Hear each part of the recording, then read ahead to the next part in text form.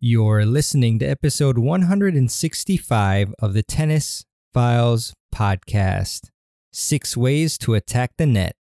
Introducing Coco Gauff's signature shoe. More than just a tennis shoe, it's a fusion of 90s-inspired style and cutting-edge performance technology. With its sleek mid-cut silhouette, it's designed to enhance speed and power on the court. The multi-piece upper construction delivers high-energy return for players of all levels. Whether you're a seasoned pro or just starting out, the Coco CG1 empowers you to dominate the game. Learn more and purchase the Coco CG1 at NewBalance.com.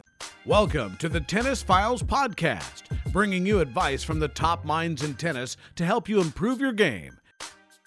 And now, here's your host, Mehrbon Iranshad.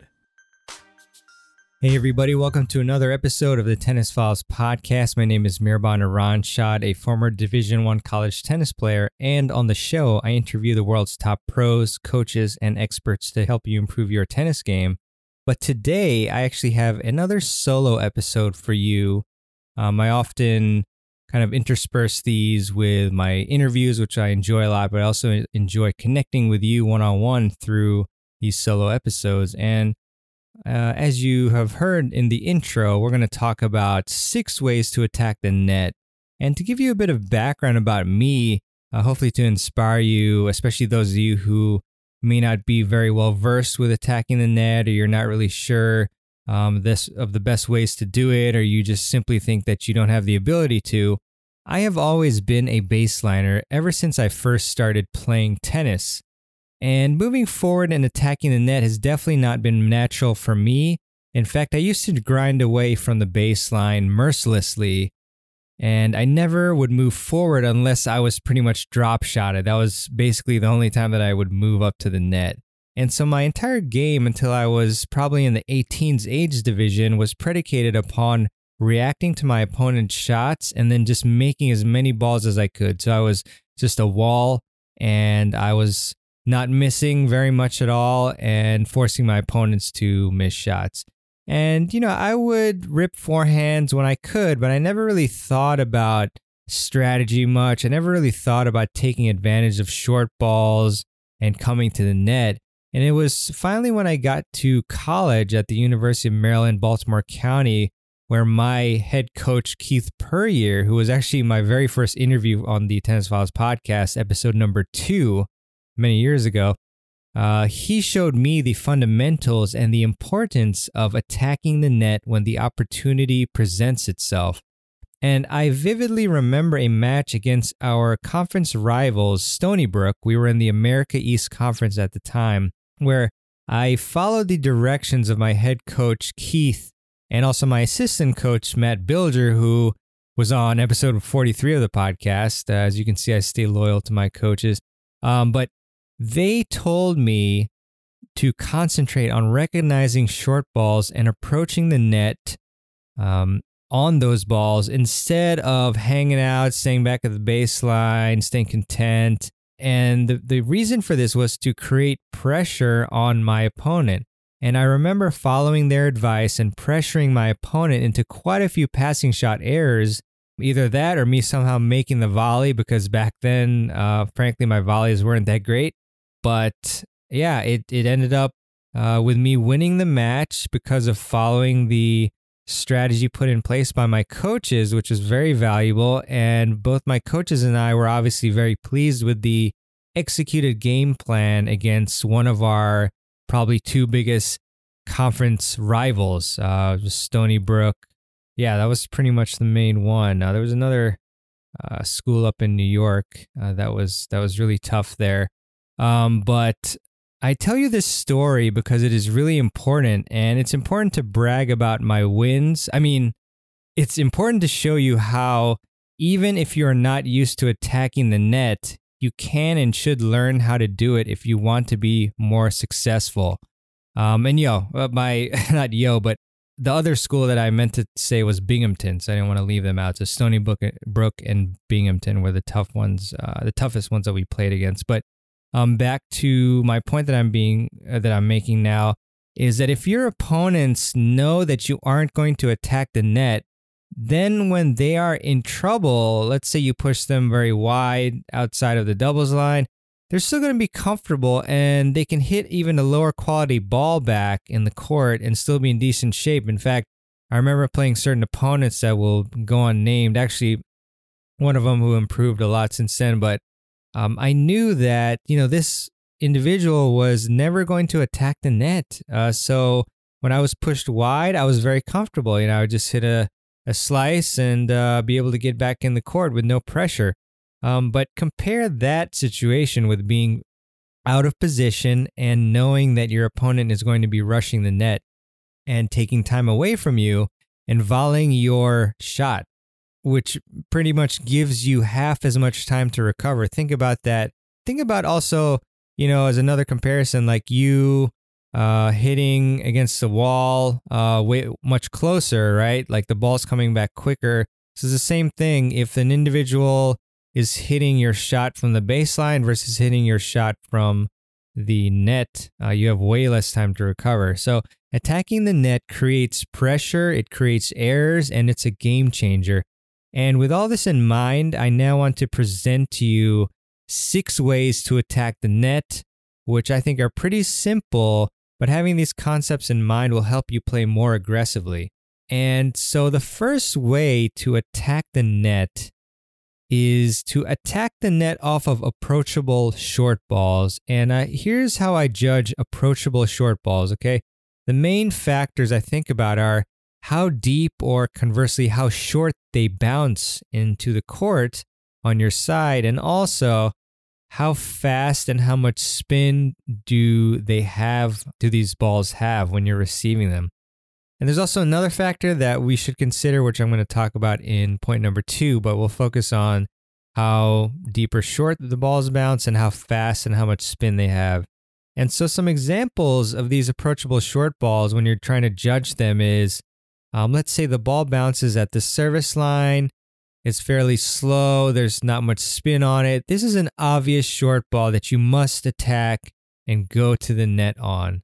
And let's compare that with maybe the ball bounces halfway in between the service line and the baseline, and there's pretty heavy spin on that ball. It's coming in at a moderate speed. Then I probably wouldn't consider that a very approachable short ball. And then you have kind of gray area situations. The ball bounces several feet past the service line. Then you have to really consider how much spin, how much speed is on that ball. And, if the ball is floating in this scenario, then you want to attack it and come to the net. But if it's a much heavier ball, obviously you will think of like, Rafa or Jack Sock, even though they hit it shorter, sometimes it's really, really heavy, and so it may not be the best ball to approach the net with. And then you also want to now go into the second consideration when attacking the net, which is looking at your opponent and whether they're out of position. And in my latest approach shot strategy YouTube video, which you can check out at tennisfiles.com/YouTube. That's tennisfiles.com/YouTube. There was one point in particular that I can remember where the player hit an approach shot when he was A, behind the baseline, and B, his opponent was chilling in the middle of the court, just ready for anything. And this is a bad time to approach the net. In this case, the individual, again, he was behind the baseline. He hit a shot, and then he decided to just charge the net.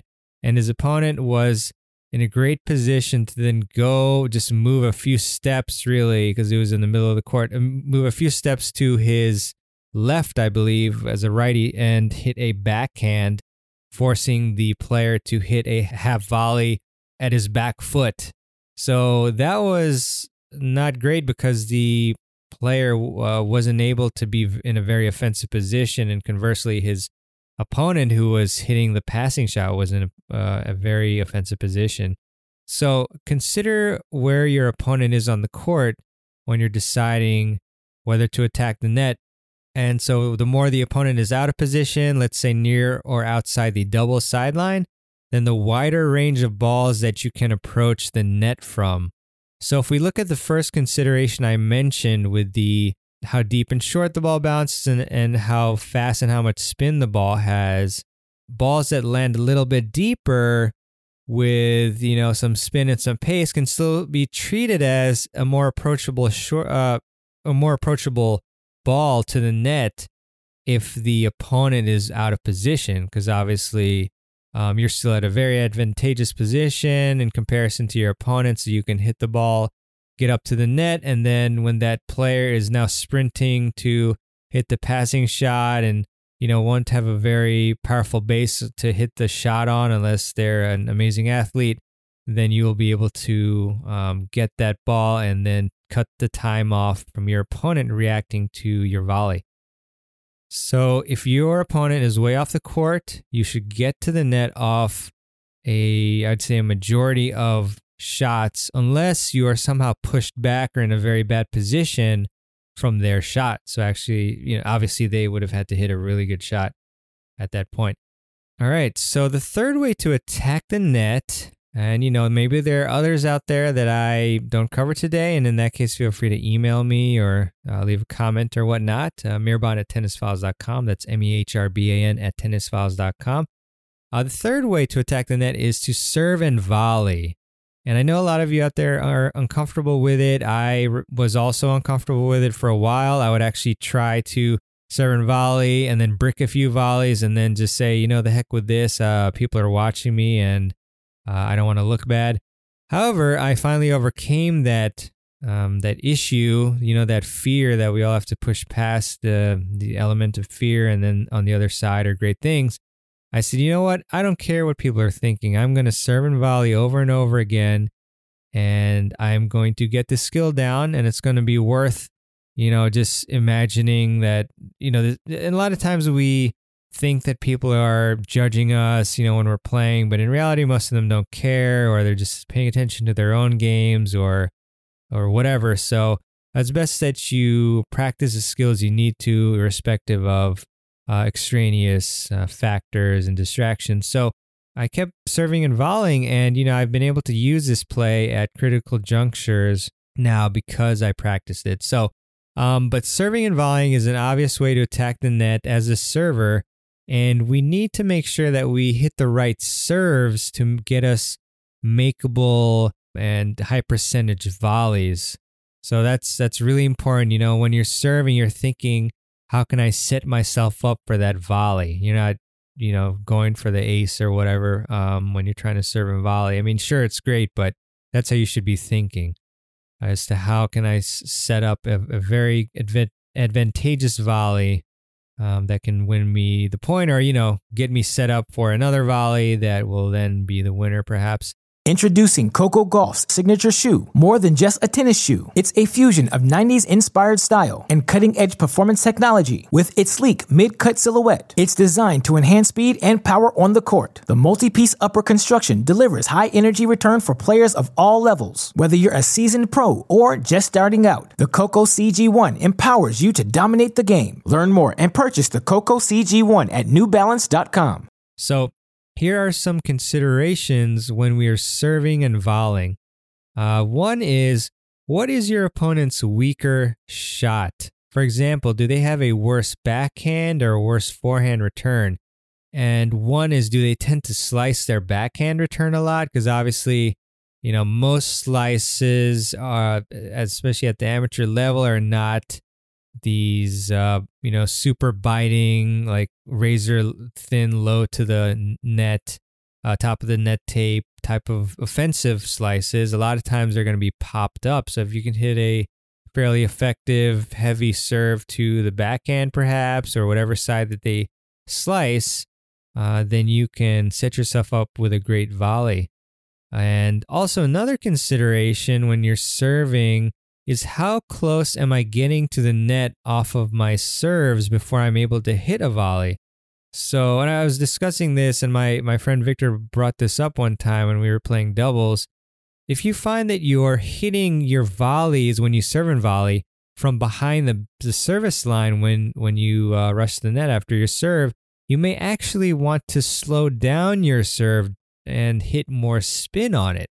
And please don't confuse slowing down your serve with swinging slower on your serve. but you always want to swing fast, keep your swing speed high on your serve, but instead you're hitting a kick serve or a slice serve, and this will give you additional time to get closer to the net. This is similar in one of my previous 7 do's and don'ts for single strategy to when you're in trouble, when you're rallying, you're playing a match and you're out of the court or out of position, rather than, a great choice would be to hit a looping, top spinny shot back, because that loopiness, that height, gives you extra time to get back into position. Same thing as well, hitting a slice. I prefer hitting that loopy shot if you can, but either works. I think you get a little more time, the higher you can hit the ball. But so it's the same concept here, like think of, maybe your first serve, and this time you, instead of smacking a flat serve and then the ball whizzing by you while you're still running, and you're at, still like in the middle of the service line and the baseline, you hit a heavy kick serve, you hit a slice serve, that equates to less MPHs, but then it gives you just that extra time to get closer to the net so that you're not hitting a bunch of half volleys at your feet. You're hitting more offensive volleys closer to the net. So think about that. And obviously, you don't have to go right away to serving all exclusively kicks or slices. But if you find that you're getting caught with the returns, farther back than you want, then change the serve up. Also think about and consider, what are the opponent's return tendencies, almost said tendencies. What are the opponent's return tendencies on each side? Each side being the forehand and backhand. So, obviously when you're serving, you want to think, this person usually returns cross court, or they've been going for the backhand down the line a lot. So that'll help you in deciding where you should be moving, once you serve, or where you should be trying to anticipate the ball going. I also really like the serve wide, and then attacking the net when you serve and volley. That's always a great play, because when you can serve to the deuce side as a righty and the ad side as a lefty, or switch it up, obviously reverse it if you're a lefty server, then your next volley, you can volley into the open court, and then they're running, and that's a very tough volley. You see that a lot. That's my favorite play to throw in. I obviously, as a baseliner, don't serve and volley when I'm playing singles a ton, but I will do it on occasion on certain points, and it will be a very helpful play. And sometimes as I mentioned, you'll catch the opponent just hitting a little bit of a lazy slice backhand, perhaps, or a forehand, usually the backhand, and then you can pick it off easily at the net, provided you have the proper volleying fundamentals, or if you don't, but you can just get it in there. So hopefully the former. Okay, so that is number 3. The fourth way to attack the net that not enough players use, in my opinion, is the slice approach shot. And with the slice approach shot, you can keep the ball low, and it can be skidding if you have a good slice. And this way, it'll be much harder for your opponent to hit the passing shot, and they'll have to hit up on the ball if you are able to execute a good slice approach shot. And this will give you a much better chance of hitting a more comfortable volley, instead of, the individual being able to crack a forehand or a backhand where the ball is significantly above the net. Yeah, pretty much. I was going to say waist level, but obviously, the higher it is, the easier they can hit a more offensive shot usually. And so it'll also be much harder for them to hit a dipper. That's pretty much just like a fairly heavy topspin ball that dips way low below the net once it crosses the net. And the slice approach shot is particularly effective against extreme grips. If you play against me, please don't do that. Thank you. But it's much harder to hit a pass off of a low ball, especially for these extreme grips. If you've seen sometimes players have to, totally change their swing path and do the buggy whip in order to get the ball up sometimes for some of these extreme grips off of low balls. So I do like the slice approach shot. It's also a change up to the normal shot that players are receiving, whether it's somewhat spinny or flat or whatever, when they're trying to hit a passing shot. So slice approach shot is a great choice. Another fundamental that I actually saw a couple times, and again, if you go to tennisfiles.com/YouTube, you can check out this approach shot video. I have to warn you, it is about half an hour, which you can tell I was enjoying it, and I analyzed 8 points from a 4.5 singles match. But what I recognize a couple times in that video is the player was actually approaching cross court, and generally it's not the best choice. The down the line approach shot is the percentage play, the smart play, the vast majority of the time, because approaching cross court gives your opponent a wide open court. I mean, let's try to visualize. Let's say I'm a righty and I'm in the near court, and I have a short ball, and then I choose to go cross court, especially the more I am to the deuce side, to the deuce alley, let's say. When I hit a cross court approach shot now, once the player is able to reach that ball, I mean, all they have to do is just basically bunt it straight, bunt it in the open court. They have such a wide amount of open court if you approach cross court. Now let's contrast that with you getting this same shot, this forehand on the deuce side, short ball, and then you approach down the line. Now you've got that line covered, and then you can easily, split step at the appropriate time right before the ball is being hit, and then you can move towards the cross court, because you're already giving them a very small space to hit on down the line, and then you can anticipate them going cross court, like I said. So it's a much more high percentage play.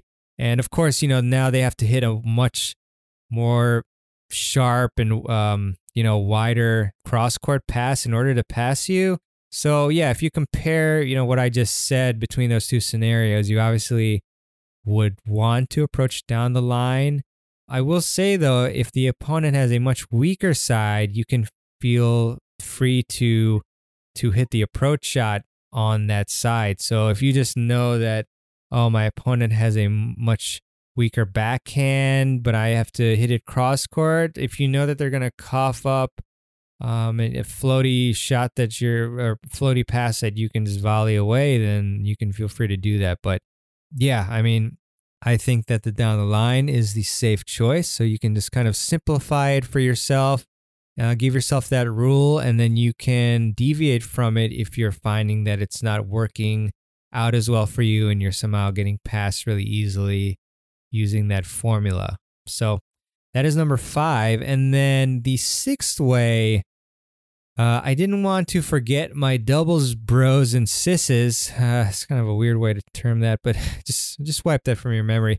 I didn't want to ignore the doubles players out there and leave them out in the cold in this episode. So although, some of these strategies I mentioned do apply to doubles, but I want you to use doubles plays. And when I say doubles plays, I'm primarily talking about the poach, the I formation, and also the cross two and returning. So when you're a returner, your partner who is at the service line can signal that they're going to cross, and you can affirm, and then you can do that as well. But I love these plays. They're so effective. I mean, you've got the classic poach where you're signaling to your server partner that you're going to cross, and then you pick off the return. And I formation is just wonderful as well. It's highly versatile. You can call, of course, you're going to call where the serve is being hit. You should always do that. But also, more importantly, as importantly, where you're going to be if you're the net player and your partner's serving, you can move to the left, you can move to the right. Yeah, I mean, you can even stay in the middle if you want. And these are great ways to just be very active at net and attack the net and cause chaos, as my friend Ian Westerman would say, and just be disruptive. And that way your opponents will really not know where they should be returning. They don't know where you're going to be. So that's a great way to do it. You'll notice that I didn't really mention the Australian. The Australian is not so much an attacking the net sort of play because, you're both going to be on the same side of the court, and then normally the server is the one that is going to move to the opposite side. So let's say you're serving to the ad side. Your partner at the net is also going to be on the ad side, and then once you serve it, then you move as a server to the ad side. So you have that beautiful forehand that you can work off of. Then you're in this down the line pattern, and then you can do a few things obviously after that. However, you can do a form of maybe a reverse Australian, I'd say, where let's take the ad side serve, and you and your partner are both on the ad side, but then instead of you going to that ad side, your net partner is going to cross it back to that normal spot where he or she would be. So then that way you could be a little more active in attacking the net. But on the whole, the poach, the affirmation, the return poach plays, and the reverse Australian are all great plays, doubles plays that you can use to attack the net. So those are the 6 ways to attack the net. And yeah, I'll just review them again. Number 1 is to attack the net off of approachable short balls, judging the type of ball that you're getting, the speed spin and the depth. Number 2, the second way to attack the net is to attack when your opponent is out of position. Number 3 is to attack the net by serving and volleying. Number 4 is to attack the net with slice approach shots. Number 5 is to attack the net by approaching down the line or sometimes at the opponent's weakness. And the 6th way to attack the net is with doubles plays.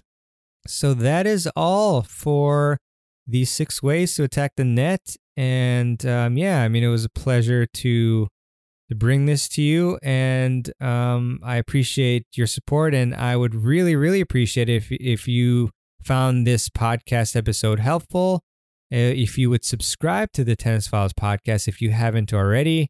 We have a ton of subscribers, and they do this because, to support the show, which I really appreciate, but also because the episodes are downloaded immediately to your podcast app of choice. If you're on an iPhone and you're using Apple Podcasts, or you're on, Samsung Galaxy, and for example, an Android phone, and then you use Google Podcasts or Spotify, and you subscribe, then the episodes will immediately be downloaded as soon as they're published to those apps. And and it also helps the show a lot. The visibility of the show is increased, and that's my mission, is to try to reach as many people as possible with what I believe is high quality tennis information and advice and strategies and tactics. So really would appreciate you subscribing to the Tennis Files podcast. And I also would like to leave you with a quote, as I often love to do at the end of the show. And this one is by Eleanor Roosevelt. And Eleanor said, "With the new day comes new strength and new thoughts." And I love this quote because, we obviously have tough days and weeks and months, sometimes years, but every day is a new opportunity to do something great, to give back, to work on your strengths and your weaknesses, and to improve your tennis game, of course. And so that's why I really love the mornings, because it's a new day and I can start off the day right with my morning routine and, exercise, meditation, a cold shower, and reading and journaling, and accomplishing things. So I really love that quote there. And you can check out the show notes of this episode at tennisfiles.com/165. So we'll have a few links for you there, a few resources for you.